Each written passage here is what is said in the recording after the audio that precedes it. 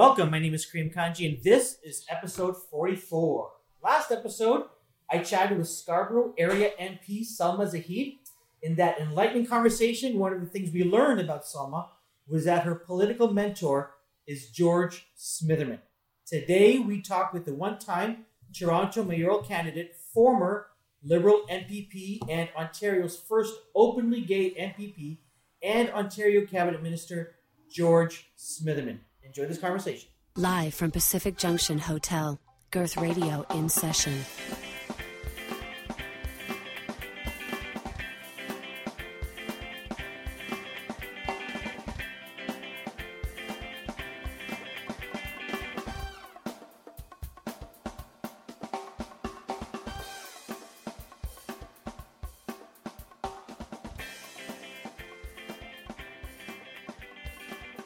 Thanks for coming in, George. It's my pleasure. It's taken a while for us to actually not set this meeting up, to actually set up our equipment. So I appreciate your patience while here. And I think you told me before we started recording that you've got 2 young kids, which is where you'll learn how to be very patient. Yes, everybody that knows me knows that I'm known for my patience. Yeah. But kids bring out the best of that in you, don't they? They really force it. They force it. This is the thing, right? Well, if you can't get past it, then you're just a very unhappy person constantly. So you've got to find a different gear. And for me, that's been an exciting aspect of parenting. Awesome. And I want to sort of get into that, parenting and how you go about doing that. But let's sort of start off where we always start off. Actually, not where we always start off, but I didn't set it up this way. But this is episode 44. Episode 43 just happened to be with my MP, Salma Zahid, who, by happenstance, considers you her political mentor. And she actually said this and recorded it, that he's a brother to me. And I said, awesome. And I told her, I actually have George coming in studio. And you were supposed to be like 2 or 3 episodes down the line, but things have happened. People had to reschedule. So we're doing back-to-back here. And I'm going to ask people to listen to the both and see if any of you have fibbed in terms of how you know each other or anything like that. So I'm actually excited to speak with you. And we'll talk about sort of, how you came to know Salma. I put out a question on my Facebook to say, hey, listen, I've got Mr. George Smitherman coming in studio. Are there any questions? And one of them was a question about, someone like Salma who is an immigrant to Canada and just wanted the best for her family and how she sort of got your attention. And I want to talk about that. You know what? Let's talk about it now. I think first and foremost is to say that Salma is a great Canadian. Yeah. And the sense of pride that I have as a Canadian from her ascension to become a member of Parliament. I think she arrived in Canada in 1999. I met her within a few years after that. The image, which is... you were her MP. I was her MPP.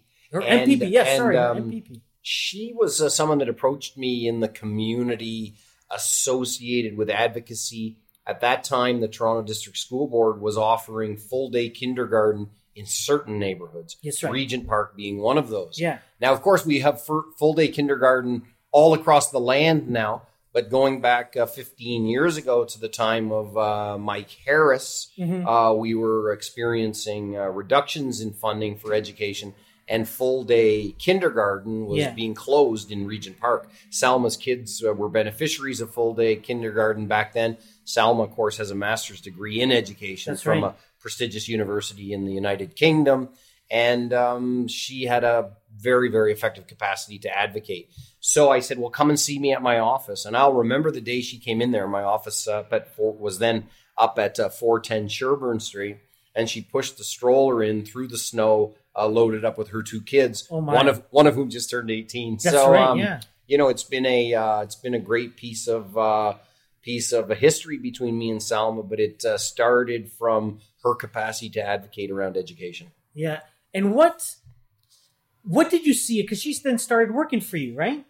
Well, I try to, you try to be a talent scout when you're in politics. Yeah. You look for every opportunity that you can to animate people, to bring them into your political association if they're partisan motivation. Yeah. In Salma's case, I really was struck immediately by her communications capacity, by the roots of empathy that she had.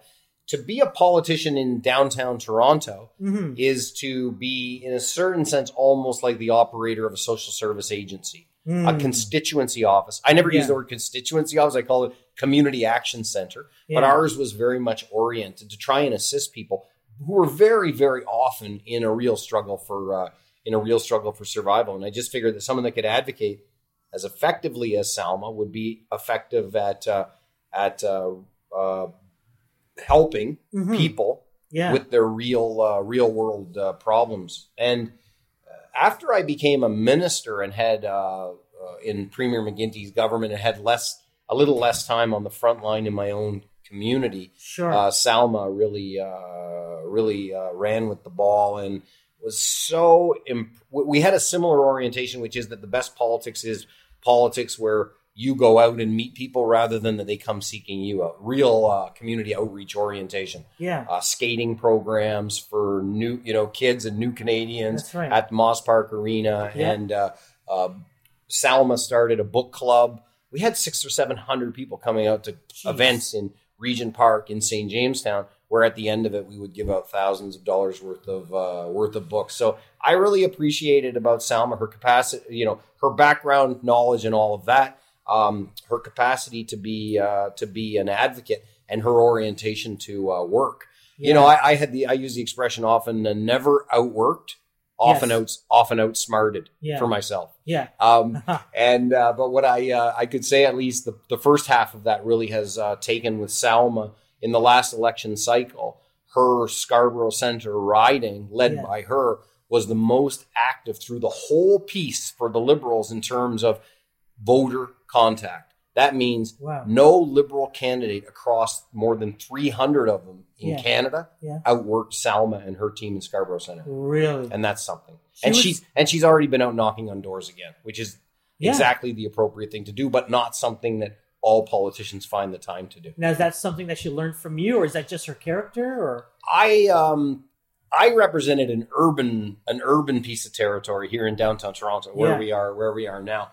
It's possible to use campaign techniques in an urban area, which are what I describe as gravity feed. Yeah. It's relatively easier, whether that's stand on a street corner and let 500 or 750 people walk past you, speak to you if they want to, or stand in the lobby of an apartment building, or campaign in the apartment building from top to bottom. Yeah, that's those things are all, from a physical standpoint, at least, much easier to do than in a suburban riding. True, going from across the 45-foot lots from one to the next to the next to the next to the next, and that's more the nature of Scarborough Centre.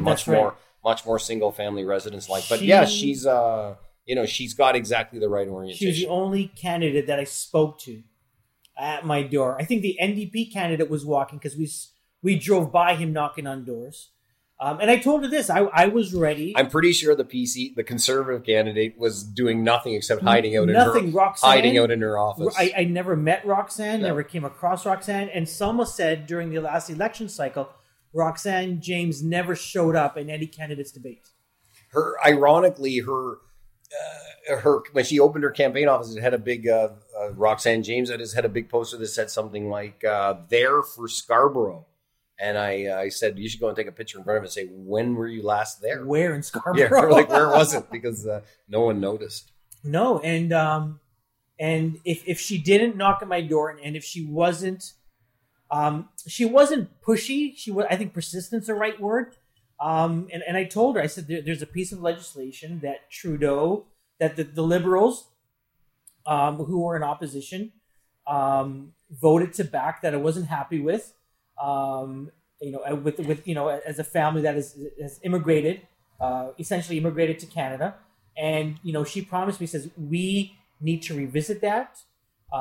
Justin has promised that if elected, they will reopen it and they will change some of the things that aren't working. And I said, if you win, I'm going to hold you to that. She won. She changed my mind who I was going to vote for.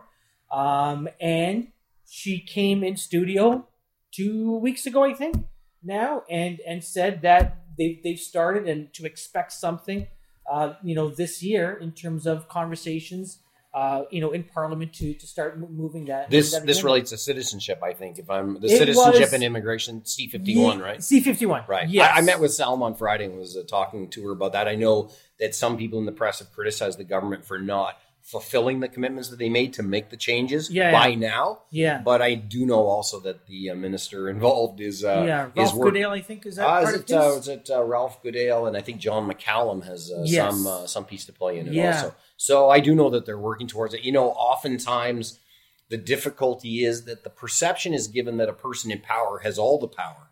But actually, even if you have a lot of power, making change and moving things forward is energy intensive, and it takes time. Especially a new government comes in, there's a very, very aggressive agenda. So imagine from a standing start trying to get 150 or 200 different policy items in play. It's a very, very complicated process. We have we're used this parliamentary system first from Westminster hundreds and hundreds of years ago. It hasn't evolved, in my opinion. It hasn't evolved all that effectively in recognition or of all that much. Well, because legislation. So there was a story recently that said that the Trudeau government has not been productive in its earliest phase, measured by how many bills did you pass. Which could be a measure of productivity of a government, but it certainly shouldn't be the only one. But the point is that if you go to City Council, if City Council wants to move on something rapidly, like the introduction of a new bylaw, they can do that with very, very rapidly. In a parliamentary context where you have to pass a piece of legislation, it has a minimum of 3 readings. Each of those readings has statutory amounts of time that would be set aside for them. My point is that in the situation where you require a piece of change, where the piece of change that you're working on requires change at the legislative level, it's a very, very very narrow portal to get your policy item through. The House of Commons sits a certain number of months. It's got a certain capacity to pass a certain number of bills. It's not. It's quite finite. Interesting. A little inside baseball, but it's the practical reality. Very often, when you're in a powerful role, people will assume, in a certain sense, that there's an expectation of that stuff can happen, and that stuff happens easily. For sure. Nothing good comes easy. That's what I've been told. That's true. But I think there's also, I think it would be interesting, and whether or not people are interested in it or not is another question.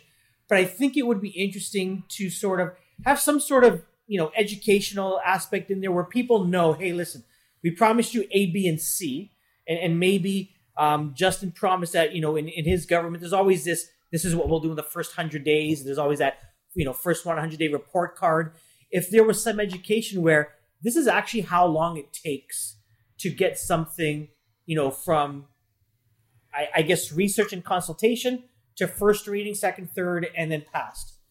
I think I don't know how you educate. I don't know how you educate people around that. In one sense, think of it like this: in the run up to the last election, the Liberals were campaigning as a party in third place, even though Justin Trudeau was, immensely personally popular, to the point people said, "Well, who do you think is going to win, Trudeau or Mulcair?" I said, "All I know for sure is if you put them on a street corner, which one of them was going to attract a throng. And in politics, if people are attracted to you, that's a pretty good start. So then you have everybody campaigning, making policy commitments here, there, and everywhere. And sometimes I think it's a bit difficult to take stock of exactly, especially for Liberals, I think, who have kind of this progressive activist orientation. Yes, you can exceed your reach can exceed your grasp somewhat, and so I think it does mean, of course, that you're elected, new government, big numbers, very, very high expectations, and then the reality sets in, which is, these issues are complicated. There's 150 or 200 issues you're trying to get your head around, and there's a very, very limited kind of portal, the legislative portal by which actually the legislative change would be struck. So, but I know that there's some impatience always on matters, but For sure. I do sense, generally speaking, in the public, quite a lot of patience for the Trudeau government so far. I mean, Yes. people are, for the most part, at least whom I've spoken with, people are still quite a bit of goodwill for the government. You left out when you said, who do you think is going to win? The two choices were Mulcair and Trudeau. No, I said like stand on a street corner. Yeah. All I knew in advance was But you didn't say Harper though. That was it a foregone conclusion that they were not going to win? no. I don't think so. But I was battling it. But I was battling it out on the side, and trying to convince people who had a progressive orientation That's true. to choose a liberal path versus a mock liberal class. Option like Sure. Mulcair. Yeah, You interesting. You were born here.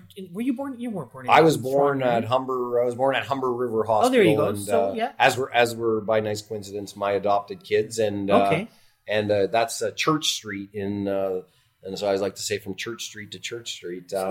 Now my kids and I we recently attended the opening of the new Humber yes. Humber Hospital, which Yeah. is a sight to behold. Really, it's so big. So you've grown up in the city. I grew up in Etobicoke, but Okay. after my disastrous showing in 2010 mayoral election, where the people of Etobicoke really didn't support me too well, I pretty much denying that part now. What got you interested in politics? And I know you did some stuff in school. You were active in school. When you say school, most people think that's like university. No, you have to keep in mind here is I only went to high school, folks. I was already so smitten. You were a with high school politics. dropout. I've been said I'm a high school dropout, but it's not actually the case. I do have a high school degree. Okay. So Okay. it's not quite that dramatic, but It would add to the story. well, I only got 4 grade 13 credits. So listen, I got Okay. my grade 12 diploma, but not the 13 one. So I suppose enough. you could say it's Yeah. it's a little of each. And then young people are like, what the hell is grade 13? What's grade They're like, 13? Yeah. oh yeah. Exactly. That's what I thought Yeah. way back then. I was raised in a family with where the women in my family, my mother and my grandmother in particular, played a big role in social consciousness raising. As a youngster, I was in the womb when John F. Kennedy was assassinated. Wow. And we went to, I don't remember this so well because I was so young, but we went to Arlington Cemetery twice. Once before the Eternal Flame was working, Okay, and yeah. once after. And As a child. I was. Sure. I was, as a toddler. I was yeah. as a toddler, but Yeah. kind of I think an insight into my mother's philosophical orientation, and my grandmother similarly very focused on kind of social side objectives and looking out for one another and compassion towards others, whether that's locally or globally. By the time I was in high school, the 1979 election campaign rolled around. You weren't born then, but that's when Joe Clark beat Pierre Trudeau, May 22nd, 1979. Yeah. And that kind of caught my attention. I went to I went to a big rally at TD Center with about 15,000 people with Trudeau. And you're in your high. This is in I high was in school. high school, yeah. Okay, yeah. all But right. I was like, once politics was on the radar screen, really, it was always a question of not of if, but when. Okay. So in 79, I kind of caught my attention. Then the government, the Clark government fell in a very, very dramatic events. I think it was December 14th of 1979. Is that a result of the budget? Or? Yes, Okay. and Bob Rae moved a motion of non-confidence. He was then the NDP finance critic, if I'm right. Wow. The Liberals and the NDP, and Yeah. I think even the Social Credits or something combined to defeat the Clark government. And February 18th, 1980 was Pierre Trudeau's last election campaign, and a campaign where every day but one, I went to the Liberal office and found not just a movement, but actually, in a certain sense, an extension of my family. Interesting. And I think I'm lucky enough to be old enough to have had one foot in the old Trudeau camp. I'm 52. I mean, I'm older. That's I'm not that old. No, it isn't. But it's old enough to be able to Fair remember enough, yeah. to remember Pierre Trudeau. And I feel so fortunate in the sense to be able to to have had kind of exposure to politics over a good long run. I said the word family, and I had a good family. At the same time, going into a Liberal campaign office, and this was running against the finance minister, Michael Wilson. Yes, and I know Michael very well, but I was first introduced to him as a not yet 16-year-old kid at the back of the room during all candidates meetings, yelling at him quite a lot. So when I became Minister of Health, one of the first things that I had a chance to do was receive a report that he'd written on mental health, which the previous Conservative government, Tony Clement, was unwilling to receive the report from the Conservative former finance minister, Michael Wilson, because Tony Clement was afraid about the pressure it was going to put on for more funding in the area of mental health. But I thought that was a kind of a cynical approach to things. So, and Michael Wilson's made an incredible contribution, having experienced a very tragic situation with his own son.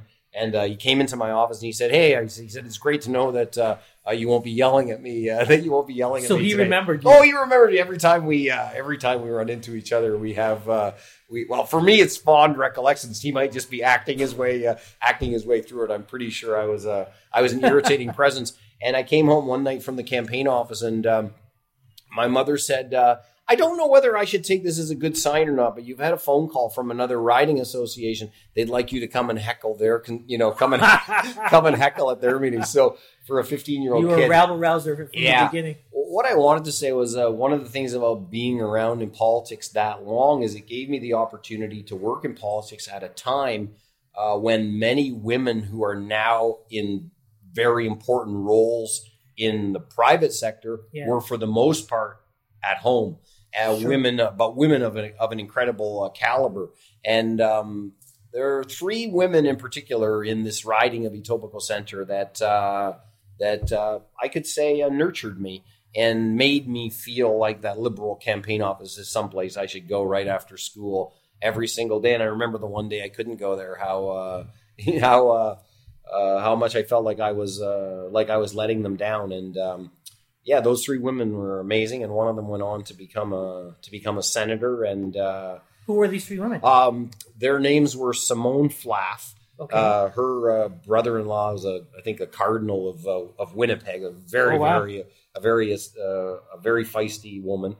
B. Yakimoff, who was a school secretary but a dynamic political organizer, nice. And Marion Maloney, who later served as a senator. And her son, James Maloney, is now the member of Parliament for Etobicoke Lakeshore. Oh, wow. Yeah, so somebody that I've had the privilege of knowing for a good long time. So. That's fantastic. Now during this time, I'm curious, one of sort of the notches in your belt that you have is the first openly gay cabinet minister. Now, was that in Canada or was that in Ontario? Do you know? I was the first openly gay MPP in Ontario. MPP in Ontario, okay. But I like to say the first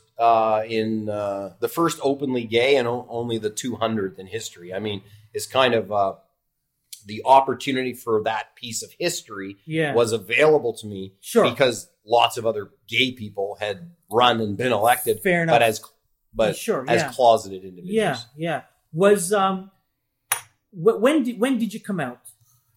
I think that I tell people all the time. I don't even know if that's the right way to say it. No, it is. It is. But it for me, it defies I could say in a sense, I'm still coming out because even though I think anyone that's heard of me ought to know a few things and by now figured out that I'm gay, is actually not really necessarily the case. What you might think people know about you, is often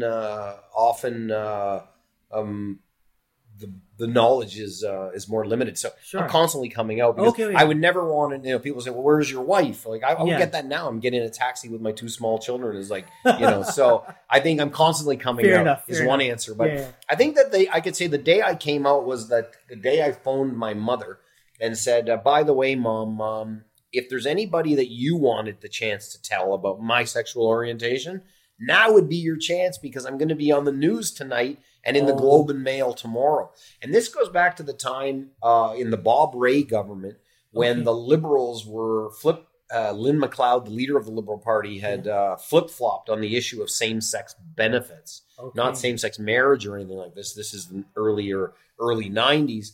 And it was a real crisis moment for me as a Liberal because, I was torn between my political party and my community, pardon me. And that was a moment where I worked with others to form a group called Liberals for Equality Rights. That meant there was some interest in it from a media standpoint. I came out on the news. Now I was out to a whole bunch of people before that. So when are you out? Maybe when you're on the nightly news and in the Globe and Mail the next day. So early 90s. So when you were growing, let me ask you this: when did you know that you were gay? I think that was an unclear path for a good long period of time through adolescence and into early adulthood. Okay. And I think and it was an upsetting circumstance for my mom for sure, because there was a time where even after I'd identified to her as a gay man, and that would have been in my, maybe I would have been 18 or 19 or something like that. Yeah. I dated a woman after that, maybe two women. Yeah. And that kind of ups. But this was, I think, really in a certain sense, my reaction to the societal pressure for kind of conformity or what have you, or something like that. So it wasn't so clear cut, really. Did you ever feel? I don't know if the word is conflicted between, who you believed you were, versus, maybe, back in the early 90s, even the 80s, when, you're getting involved in politics and you're hearing some of the things that people are saying, no, there should be no gay marriage and no gay rights. Was there ever conflict there for yourself internally? I think the internal conflict was, just coming of age and sorting it all out. But I mean, definitely I can look back on circumstances where, I remember one thing so well. In 1986, I attended my first gay pride parade on Church Street. It was really a parade came down Church Street at that time. Okay. 1986, maybe 5 years after Pride had begun. Yeah. And there's a very famous steakhouse on Church Street called George Bigliardi's. Okay. It's now a male strip club for anybody that's interested. Okay. Yeah, it was like back in the day when Maple Leaf Gardens was where the Toronto Maple Leafs played. Yeah. There were 5 or 6 fantastic steakhouses all around there. And some remain, but Bigliardi's was incredibly famous. And I owned a film processing store on Church Street later, and George Bigliardi became a great customer and a friend to me. Yeah. But I'll never remember the day I went in on the Monday to dinner at George Bigliardi's with my boss, who was then a provincial cabinet minister. Okay. So I'm the gay guy who on the weekend was at the gay pride parade on Church Street, right across the street from George Bigliardi's. But on the Monday, I was very, very lucky with my boss to be enjoying a evening dinner at George Bigliardi's. And I remember very, very well. And I'm not saying anything bad about George because over time I saw him evolve. But I remember he came up to my boss and said, yesterday they had the gays were all over this. He said, I don't know how they dare to proclaim themselves proud or something to something to this effect. Like kind of like came over to the table. And at that time, I didn't say under my breath to my boss, is like, I had a fantastic time. But, it was, it's an example of something I remember. I mean, that was like 1987 or I think I said 86. I went to my first Pride. That was either 87 or 1987 or 1988 Pride that event occurred. I mean, if you hang around long enough, you get the awesome opportunity to watch people in their evolution. Yes. And in almost all cases, I celebrate it, even if someone's starting point was a little rocky. But there's one person in life that I will never accept their late in life apologies for the hatred that they spewed, and that's Michael Corrin. Do you know that Michael Corrin? CFRB. Well, briefly. Well, that's why I know him. He recently wrote. So that guy spent a lot of time coaching everyone. You guys look alike. You've got that. Thank you so much. Thank you so much. I'm told that from satellite photos, I'm quite cute. So.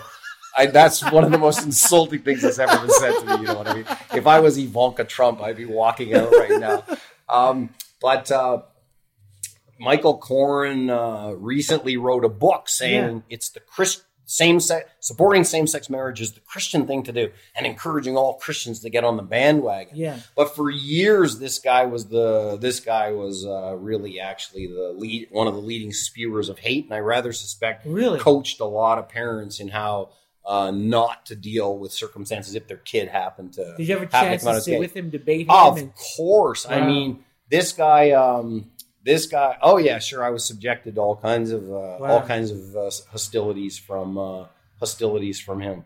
Has he has he ever come back to you, sort of apologized? I'm like there. My point in saying all this and singling him out is that there's a certain number of people that I'm really not. I really don't think the community ought to fall over themselves and cut them slack. This guy had his book came out recently, and a whole bunch of gay people rallied around him to say what a great book it was, and I was like, I wasn't having any of it. But for the most part, my point was, in life, people if you hang around long enough, you get this wonderful opportunity to watch people change and watch entire societies change. Yeah. And it's here in Canada, I've seen the Charter of Rights and Freedoms has been a huge catalyst for that, and that's all credit to Pierre Trudeau. Awesome.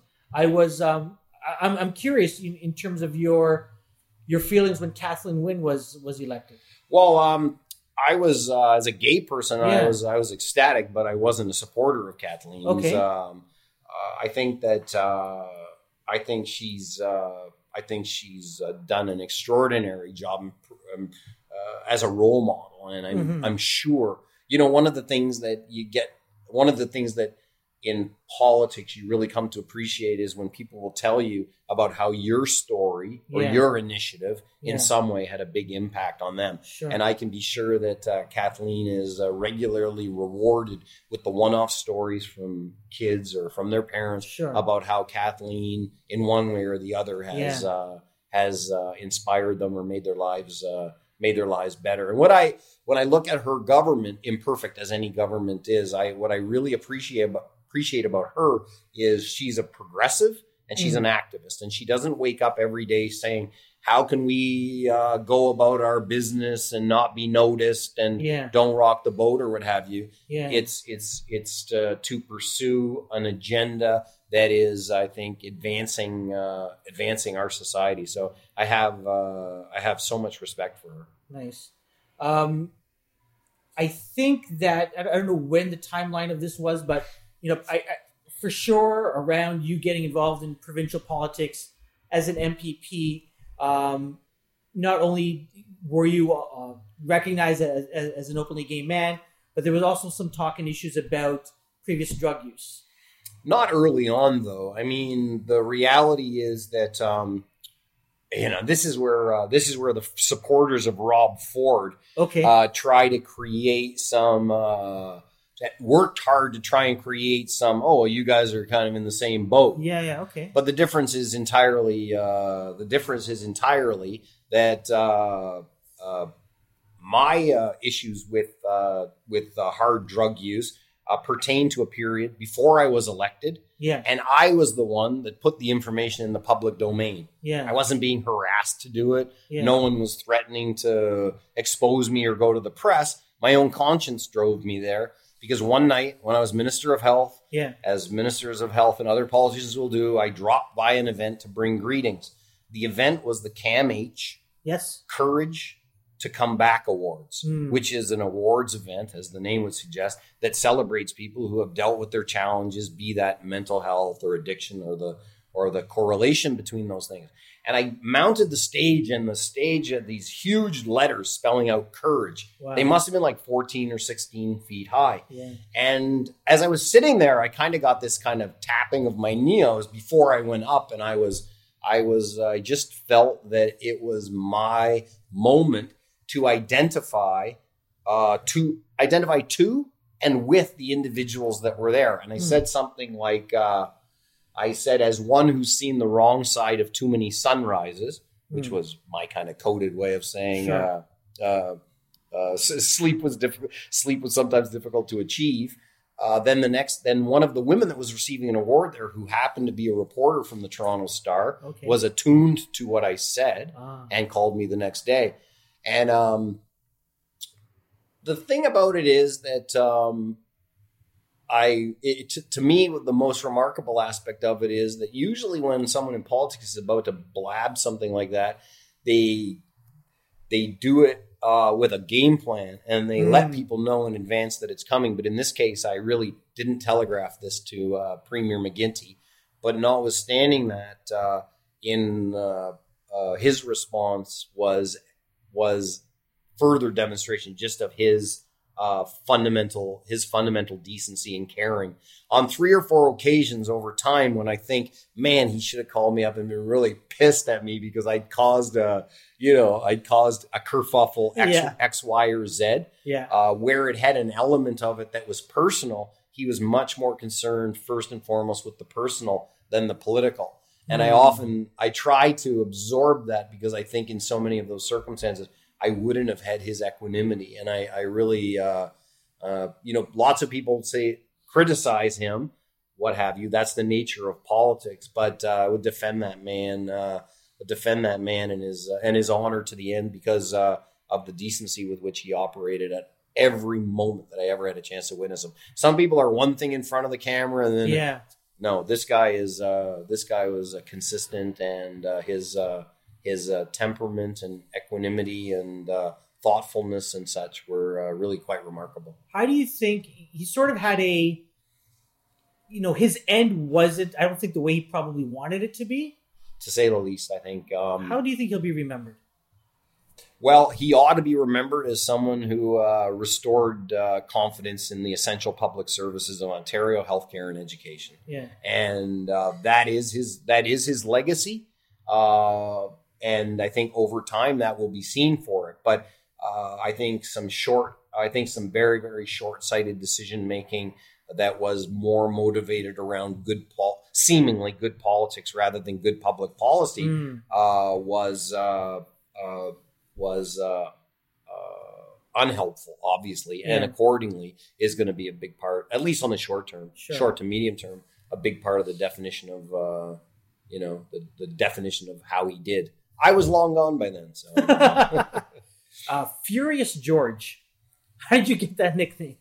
I think Tim Hudak deserves. I hate to give Tim Hudak too much credit, but I think Tim Hudak deserves credit for this one. It's perfect. I mean, it's totally perfect. When I became Minister of Health, most people were quite shocked at it. It really came out of nowhere. Okay. And a lot of people were, I'd say shocked. Some people were incredulous. And there was a whole bunch of smarty pants in the healthcare sector who really actually tried to get rid of me quite quickly. Not really so widely known, but I wasn't their intellectual cup of tea. Or so this was the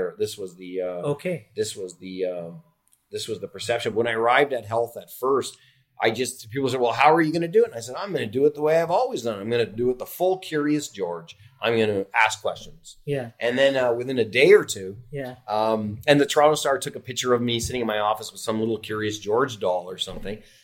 I had no idea how much marketing, how many different marketing items, branded, I guess, however you say that, licensed items, that's right. Curious George. People sent me stuff. I still pulling stuff out for my kids. We got Curious George dolls from size like through 3 or 4 or 5 sizes, the whole bit. So that's how I did the Curious George thing. Tim Hudak turned it into Furious George. I spent a lot of time in Costa Rica over the last few years, worked a little on my Spanish. And when I met the president of Costa Rica, I told him, I said, sir, my children know me as Jorge El Furioso.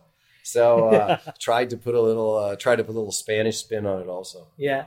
I can assure you, as I tried to do then, I'm just a poodle. People said I was a pit bull, but no, I'm just a very, very tame little poodle. Well, someone called you an attack poodle, or you were called once an attack. I might have tried to. I tried to play a little with the pit, with the notion of the notion of a pit bull. Now, one of the things that you are, I was a pit bull. I like to think that I helped to chase Mike Harris out of Ontario politics.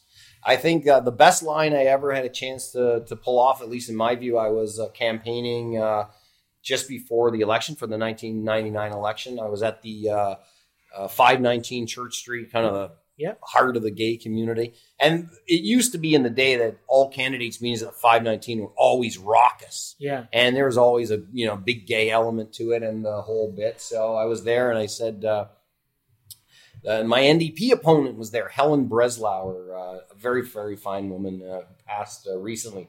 And she said, just 6 weeks ago, I was very pleased that in this very room, I was nominated to be the NDP candidate and blah, blah, blah. I spoke next and I said, just a few months ago in this very room, I won the Tanya Harding Award from the Gay Hockey League. And I assure you, when you send me to Queen's Park, I won't be Miss Congeniality there either.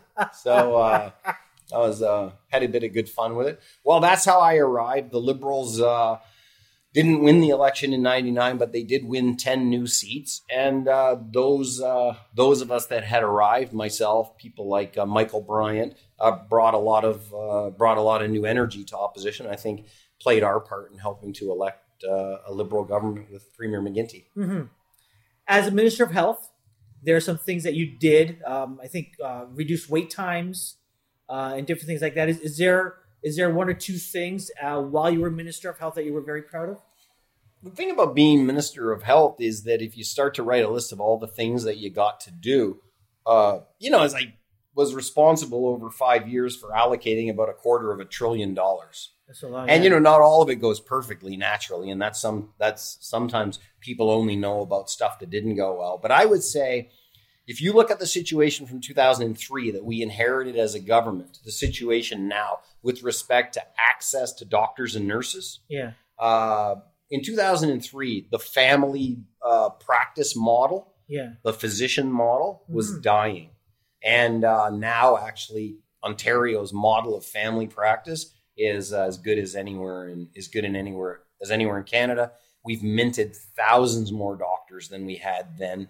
We've increased. I say we. I mean, I'm many years out of it now, but it takes 6 or 8 years to mint a doctor. So the rewards of starting to build up medical school programs to graduate more doctors, etc. This is painstaking work, and it doesn't show results immediately. But I think, of course, there's always pressures in healthcare, and there will always be negative stories to tell if that's the focus that you have. But overall, I say that with Premier McGuinty's support, we really did a lot, I think, to reestablish confidence in the public healthcare system. And Ontario, there are deficiencies for sure, I think Ontario's healthcare stands up to that of any other province in the country. But I think, we would have had, if we were on the same trajectory, we would have had 2 or 3 million people without a doctor. And most people that really want a doctor have the capacity to get one now. Yeah. There are people without a doctor, but I know lots of people that don't really want a doctor. Sure. So they're sort of the headline that a lot of people, if they remember back in that day, was the $1 billion, they call it the $1 billion e-health scandal. Yeah. Was, I think, I've heard of it. What happened there? Well, what do people think happened or what actually happened? I mean, we know what we think happened, which a lot of people say did happen, but from your point of view, to the extreme, people like Rob Ford worked to distort the story to make it seem like $1 billion went missing. Yeah. What really happened is that Ontario, and I take full responsibility for this, got stuck with having made a decision to build out our own fiber optics network. Okay. So if you think about your technology guy, talk to people in the technology business. Think about Y2K. Mm-hmm. So in Y2K, the year 2000, we thought the world was going to end. Yeah. In this headspace, the protection of health data suggested that the only way to ensure the privacy of the information was to have your own wire. Yeah. So Tony Clement and Elizabeth Whitmer, my predecessors, by the time I arrived, had spent about $300 million on laying wire left, right, and center. But until you have the wire laid, you can't really make the systems that lay on top of it operable. But we were starting to build those. So really what you had, I think, was a report by the Auditor General that said we spent $1 billion and we have too little to show for it. But he played a lot of political games. I'd have very little respect for that guy.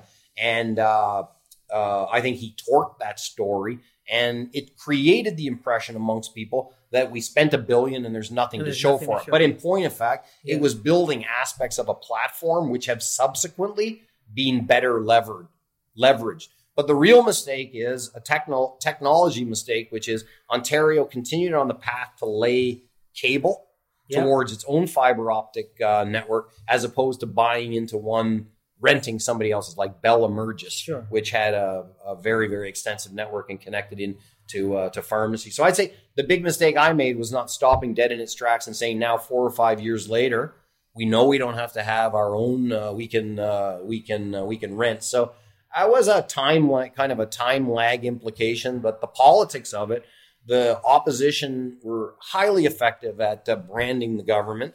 I had left as Minister of Health and was not really in the driver's seat with respect to communication. And, so the very, very bad impression was left on people. The thing that's disheartening is, for me, it's disheartening because I own this, I own the baggage associated with this, which is thought to be much worse than it was. But the thing that's really disheartening is there's a certain plurality of people in Ontario that think that think that their $1 billion got them nothing. Yeah. And this is not the truth. And I think an auditor should not be writing reports which actually undermines confidence in spending to such a great extent. I don't think Ontarians were particularly well served by that report or the impression that it presented. I want to get to some... But it is my fault, and I apologize. I mean, people don't... That whole lengthy... the haters out there, or any that are listening, are like, what the hell is that guy? He's going on and on and on. I just want to hear him say sorry. Yeah.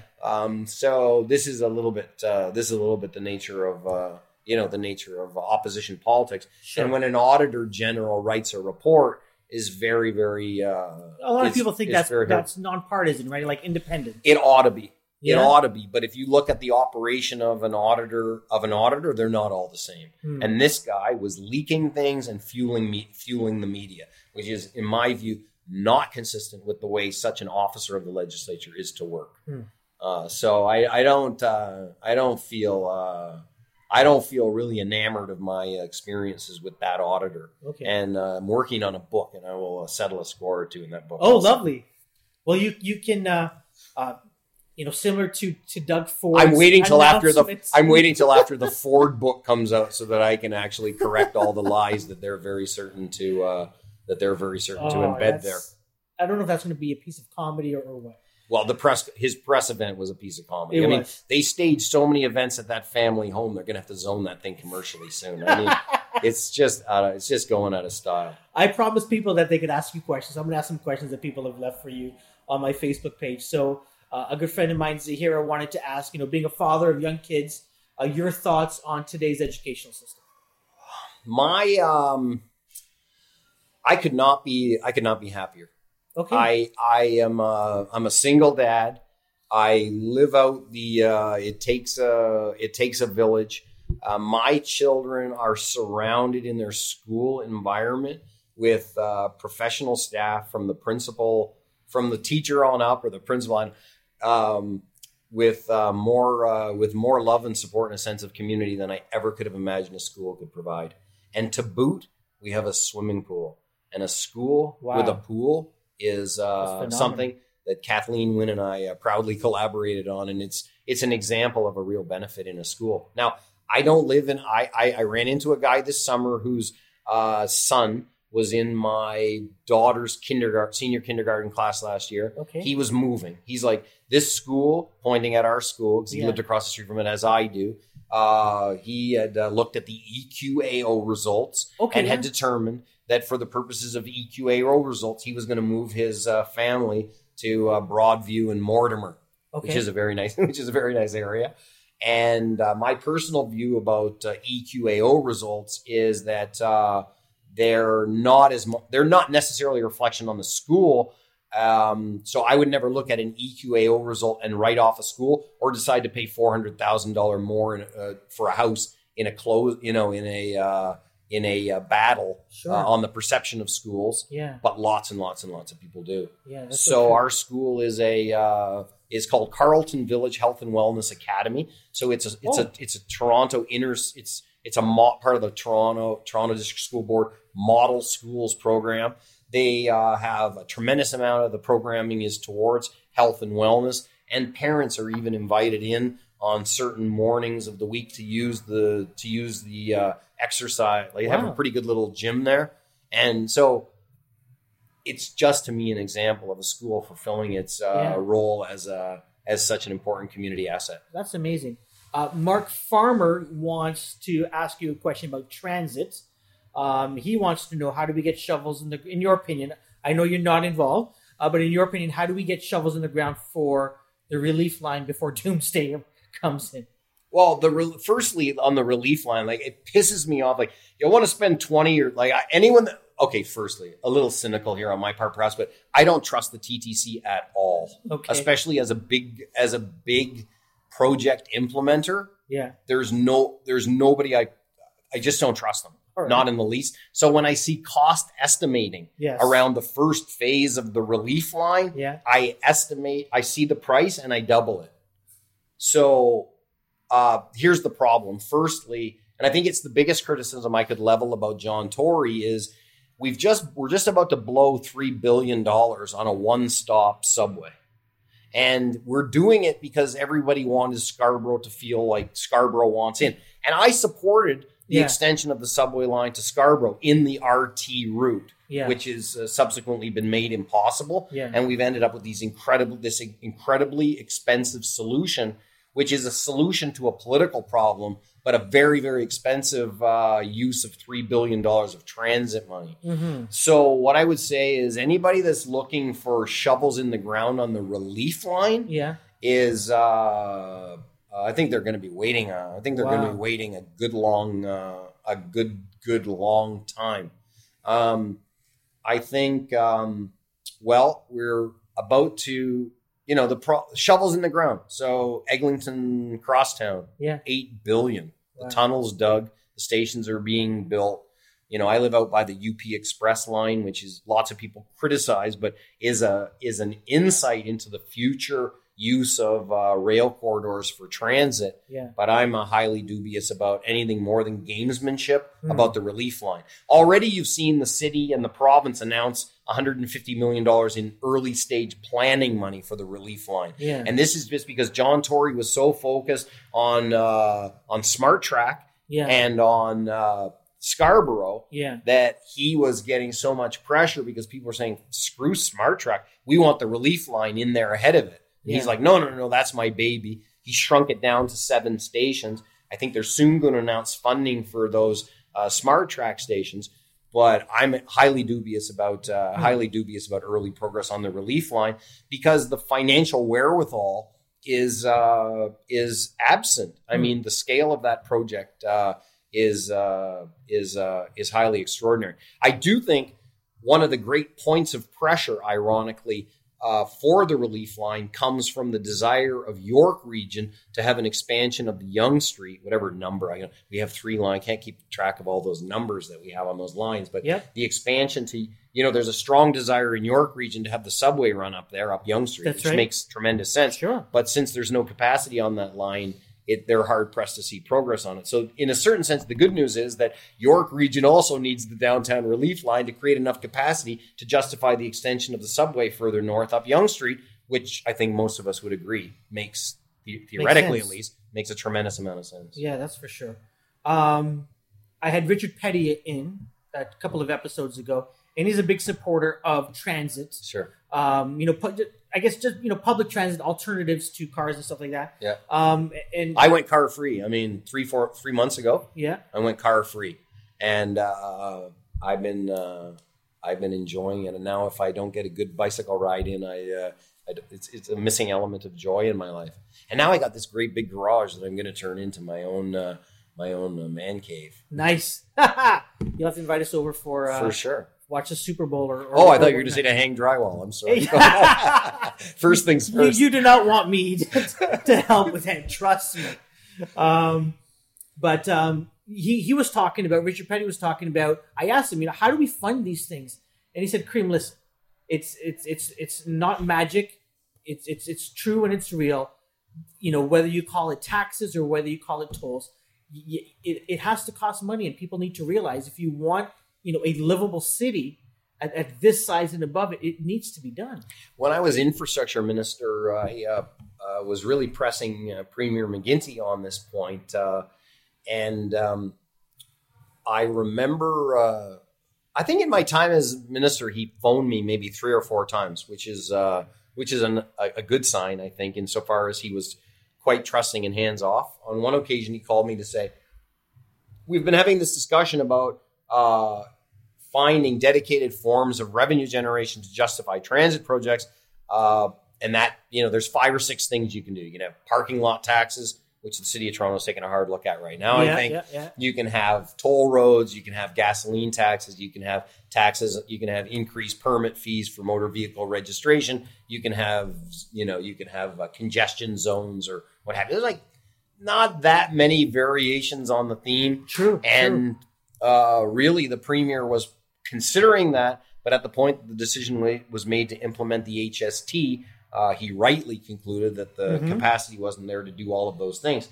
So lots of people like to criticize Premier Wynne for having sold off portions of Hydro One. And I have my own issues with the idea of an organization which is kind of, I think, runs the risk of being a bit schizophrenic between its public and private masters. And over time, I don't know how that culture is going to seed. Yeah. But and I know there's lots of people that feel that, that's like part of our birthright. You can't sell off hydro lines and all of that. But I think that it does demonstrate at least the extent to which Premier Wynne has identified the sheer economic and environmental necessity of addressing gridlock. Yes. And it's one of those, a lot of times people are like, well, if you spend this money, it will create this, it will create this. But this is not actually that easy to quantify. But I think all of us can see, if you just try to travel around, the costs associated with traffic congestion and gridlock, the economic. I'm the son of a trucker, so that's an easy calculation for me to make. So I think she deserves credit, at least for the extent to which she was prepared to go to proactively address transportation challenges, even though the cupboard is quite bare. And the decision to sell off a chunk of Hydro One to achieve that, I think, demonstrates just how that's a tough set of decisions. Yeah. But I think a lot of people haven't figured out what the provincial government is moving towards is GO trains running all day long, shorter trains, not these monstrous, whatever they are, 10 cars long. Shorter trains, more like the UP Express. I don't know if you've ridden that. I have not yet. You should give it a try. Kids are free. I think that, the proposal is for GO to emerge as a full day service running on a 15-minute service. Okay. So instead of just those 3 trains that go all one way in the morning and 3 that or 4 or 5 that go back the other way is actually my local GO train stop at the Bloor GO or the UP Express station also. I'll be able to hop on that train and go to Kitchener. Yeah. Or go to Waterloo for lunch. Well, just to get across town even. Right. So, and that, Eglinton Crosstown and things. So I think that we have a government at the moment in Ontario that is doubling down to the extent that it's able to on transit and transportation infrastructure. But the need is so great and it's built up over such a great period of time. It's really hard to play. Even though I can applaud all the new pieces of infrastructure that are coming to life, those will not be enough to discernibly reduce gridlock, even though they will improve the daily circumstances for hundreds of thousands of people. Absolutely. Zanita Hirji wants to ask, we may have talked about this, but you again are not the healthcare minister anymore. You're not even in politics anymore. But your thoughts on where are we in Ontario in terms of when it comes to healthcare? Well, I said before that I think Ontario stacks up quite good versus all the other provinces. Mm-hmm. The new health minister, Jane Philpott, the national health minister, has suggested that Canada doesn't do as well as we think we do as compared to other OECD. I'm better part of the OCD block than the OECD, but Okay. that there's improvement to be made. Yeah. Certainly, it's a very, very challenging situation because healthcare is a constitutional responsibility of the provinces. That's right. But in Canada, because of the actions around Medicare, it took on a different impression. And now a lot of people think healthcare is a nationally mandated program, where in fact the government of Canada provides about 25 cents on the dollar. Started out as supposed to be a 50-50 deal. Oh, It's interesting. 25 cents of the dollars Been for downloaded, public yeah. health care come from the federal government, and the rest the provinces are forced to find. My opinion is that the healthcare system is pretty good, but having said that, the combined demographic tsunamis of aging, Yeah. and not just aging, but also people living older with chronic disease, and the levels of chronic disease in our communities, like diabetes as an example, Yeah. means that across our 13.75 million population base, Ontario, like other provinces, has a lot of what I would describe, and I don't mean this in a pejorative sense, as frequent flyers. In other words, there are a lot of people who, by combination of chronic disease and aging, who are pulling and will continue for the next several decades to pull on a lot of services. So as much as I think our healthcare system is fundamentally pretty good, Yeah. I can't imagine too much. I can't really imagine that much improvement because the fiscal limitations are what they are, and the demographics are working against us. Kelly doesn't have a question, but Kelly Diamond, she says you might know and remember her ex-husband Hans Friedman and the Feldman. Yes. The two of them, she says both of you all Hans, three yeah. worked together. Yes, Back in the day. Yeah, exactly. I remember. Yes, I do remember them. Yeah. She just wanted to say hello. Well, it's nice. I'm not sure if she's still living on Jarvis Street, which is the last place that I knew. She's around Pape Station. Oh, okay. Yeah. Okay. Because well, that's the thing, as I mentioned about politics, that it can take on on an element of a family, and I've been at this for a good long time. So it's just amazing. Like, if you just get up and you move around, people are just stopping you constantly on the street. I was walking across Dundas Street by Young Dundas Square on my way over this way earlier, and a woman riding by on a bike stopped me and reminded me that we'd met with this guy Mutati, who's this great global drummer, and met at the Mutati International Drumming Festival, and I subsequently drummed a little bit with them, and we were reminiscing about that. So it's nice when you're just out circulating. People, like, there's so many people that just say, "Hey, remember me?" or "I knew this, that, or the other thing." You know how they say, like, during TIFF and stuff like that, or during filming, Yes. high profile actors and such, like Toronto, because they can still get their personal space. They're not overrun with adoring. Well, I think the same thing holds true, is that people are quite polite, and even I could say, for all the times that people have come and said something to me, is like 90-10 positive to negative. So that's always good also. Yeah, absolutely. So my brother and sister both have a question. I'll go with my brother's question. So he's asked, as a politician, you're not out of politics. Once a politician, always a politician, I think. True. I guess you're out of office. I say I'm a recovering politician. And then someone said, "No, we're recovering from you." Are there 9 steps you have to take? I'm not sure. What project are you most proud of? I think that I'm you most worked on?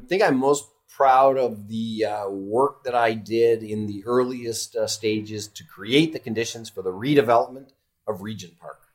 And the Regent Park community and the people of Regent Park are the enduring source of lessons learned and inspiration for me. I love those people. I love that place, and I think it's one of the greatest signs of public sector and private sector and citizen participation and progress. Yeah. I want to go, before I get to my sister's question, My cousin Riaz asks, you fell short in your campaign to be mayor against Rob Ford. What happened? Where do you feel things went wrong? When people voted for him, I think that was when things went really wrong. Or 13 minutes after 8 o'clock, things went really wrong. The people in my suite were still eating their shrimps, and we all had to decamp so I could make a concession speech. I think things went well. I can answer that 1,000 ways. I think things went wrong because I was an establishment candidate in a change election cycle. Okay. And I have to tell you, I find a lot of similarity to the challenges that Hillary Clinton's facing in the United States. You usually think back in the day it was framed that a person seeking to be a mayor or a president, that people would want to know that they had a certain amount of relevant experience in the realm. And in my election, that didn't count for anything. All experience was characterized as baggage. Yeah. And Hillary Clinton's got, despite the fact that she's got quite a record of accomplishment over decades and decades, the more negative aspects of her work, Benghazi and emails, is my e-health. And I think it's interesting in that the electorate. And Trump plays perfectly to this because he was he was a businessman, entertainer, with his television show, which actually kind of normalized his crazy behaviors. And I think a lot of people today who have disdain for politics are quite prepared to support a political candidate that they think might actually give them some entertainment. And I think that there was Fordtainment, where a certain number of people were drawn to support the Fords just because they knew it was going to be exciting. Yeah. Crazy perhaps, but exciting. And I think that there's a certain number of people that are willing to kind of damn the consequences and vote for Trump because they think that at least it'll be exciting, entertaining. I'm not ignoring you, but my next guest is next door, so I'm just texting him to come on over. Your thoughts on, you talked a little bit about John Tory, and one of the problems you had with him in terms of the transit portfolio of the city. Your thoughts on Toronto, transitioning from Ford to Tory? Well, there's still a sense of relief. So fundamentally, people ask me, how do you think John Tory's doing? And I said, on one count, he's doing great. And the prospect of him not being reelected is unimaginable to me. Yeah. Just because most people are still rating him on the basis of, well, he sure looks good compared to all the shit show that we had to go through last time. I think if you hold it, but I think over time, his record is going to be held up to much more challenging scrutiny.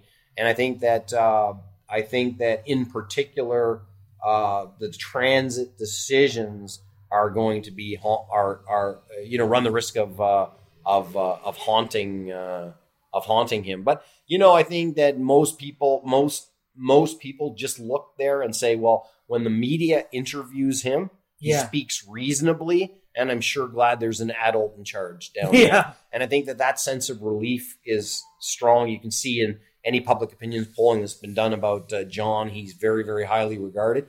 I'm of the opinion, I often said is that to people is like, don't make the mistake that politics is a popularity contest. And it sounds a bit weird because in a certain sense, it kind of is. But if you think that you can go about politics in a fashion where you're pleasing everybody and bringing everybody along, then you run the risk, I think, of being a politician that maybe is inclined to kind of pander to all sides. So I think if you want to be a politician, it's best if you're not that fixated on being universally loved. And I think I think Mr. Tory is somebody that really likes to try and please everybody. And it's turns out to be a very impossible row to hoe. Yeah. You succeeded him to a point where you were doing some radio show as well, right? I did a little. I did a little bit of. I filled in for him a few times when he was trying to take a long weekend in Florida. Okay. So how was the radio gig for you? The radio, I enjoy the radio. I enjoy the radio. I think it's an excellent medium. The opportunity to the opportunity to do that is good, but on the other hand, they want you to spend hours in preparation for a 3-hour show. It's like I don't really need as much. So it was it's like a hobby, but I need to make a living. So it's a bit of a trade off that way. It's nice to be in the mix. It's nice to have the opportunity to talk about public policy. It would be nice to be on Twitter all day long responding to this, that, and the other. Sure. But you got to be a little bit careful that you're not distracted from the things that are actually paying your bill. So it's one thing to do those if you're a politician and you're working in the political realm, you have political staffers and people are doing X, Y, and Z. But for me, I have to be a little bit careful not to get distracted by every little trinket that comes along. So I end up biting my tongue a lot. So I got a lot to say, but it's like, well, I want to say something, but then I'm gonna have to respond to 50 haters and all kinds of other stuff. It's just not worth it. Well, that's when you actually have an opinion, right? And that you're not pandering to. I got to make sure I say this.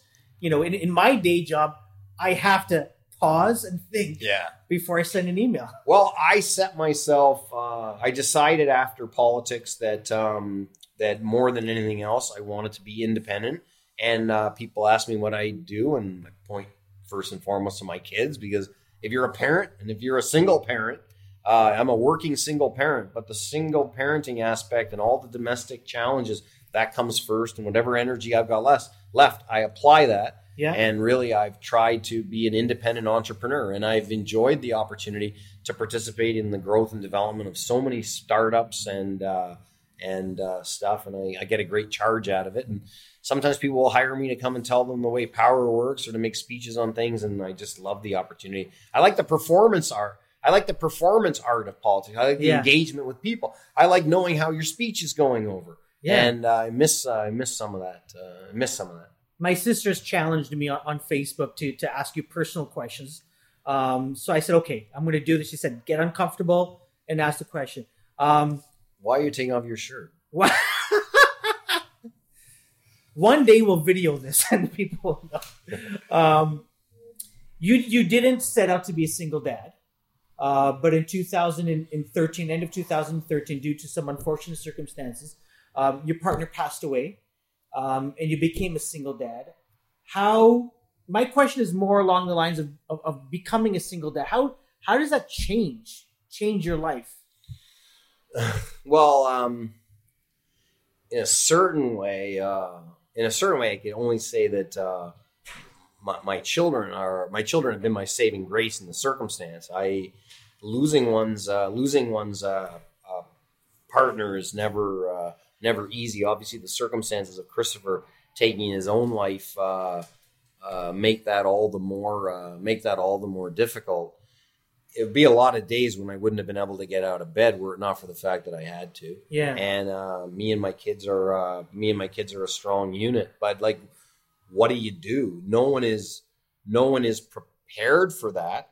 And you just do your best to respond to the circumstances. But to be able to meet my children's emotional needs and my own and all of that, it was very, very.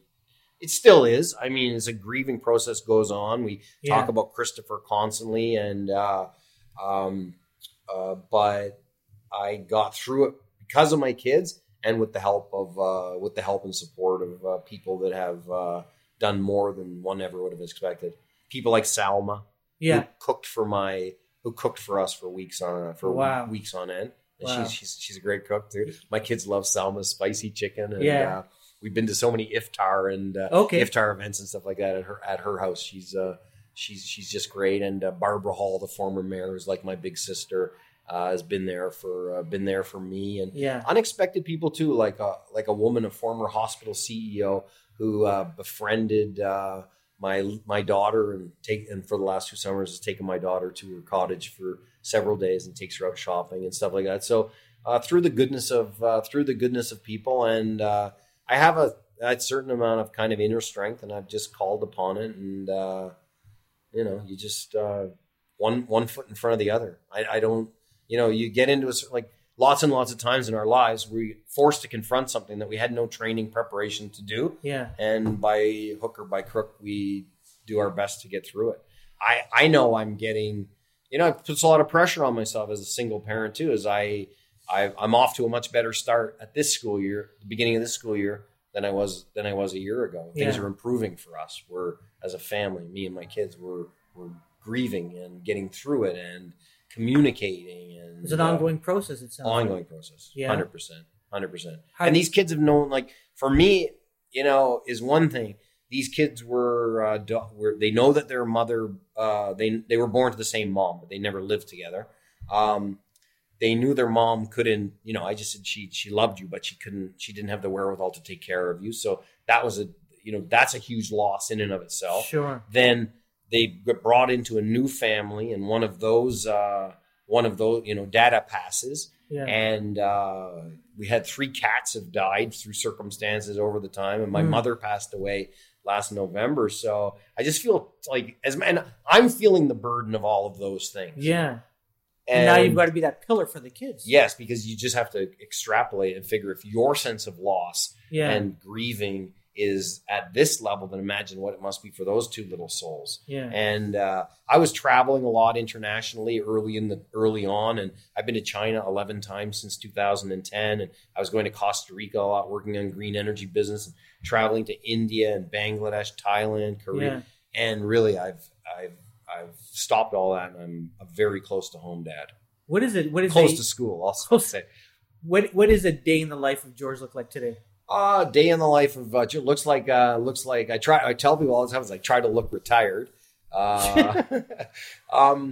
it's a day that is filled with a variety of professional and domestic opportunities, and we rise this year. Like, part of what I was saying is that just getting a better routine going.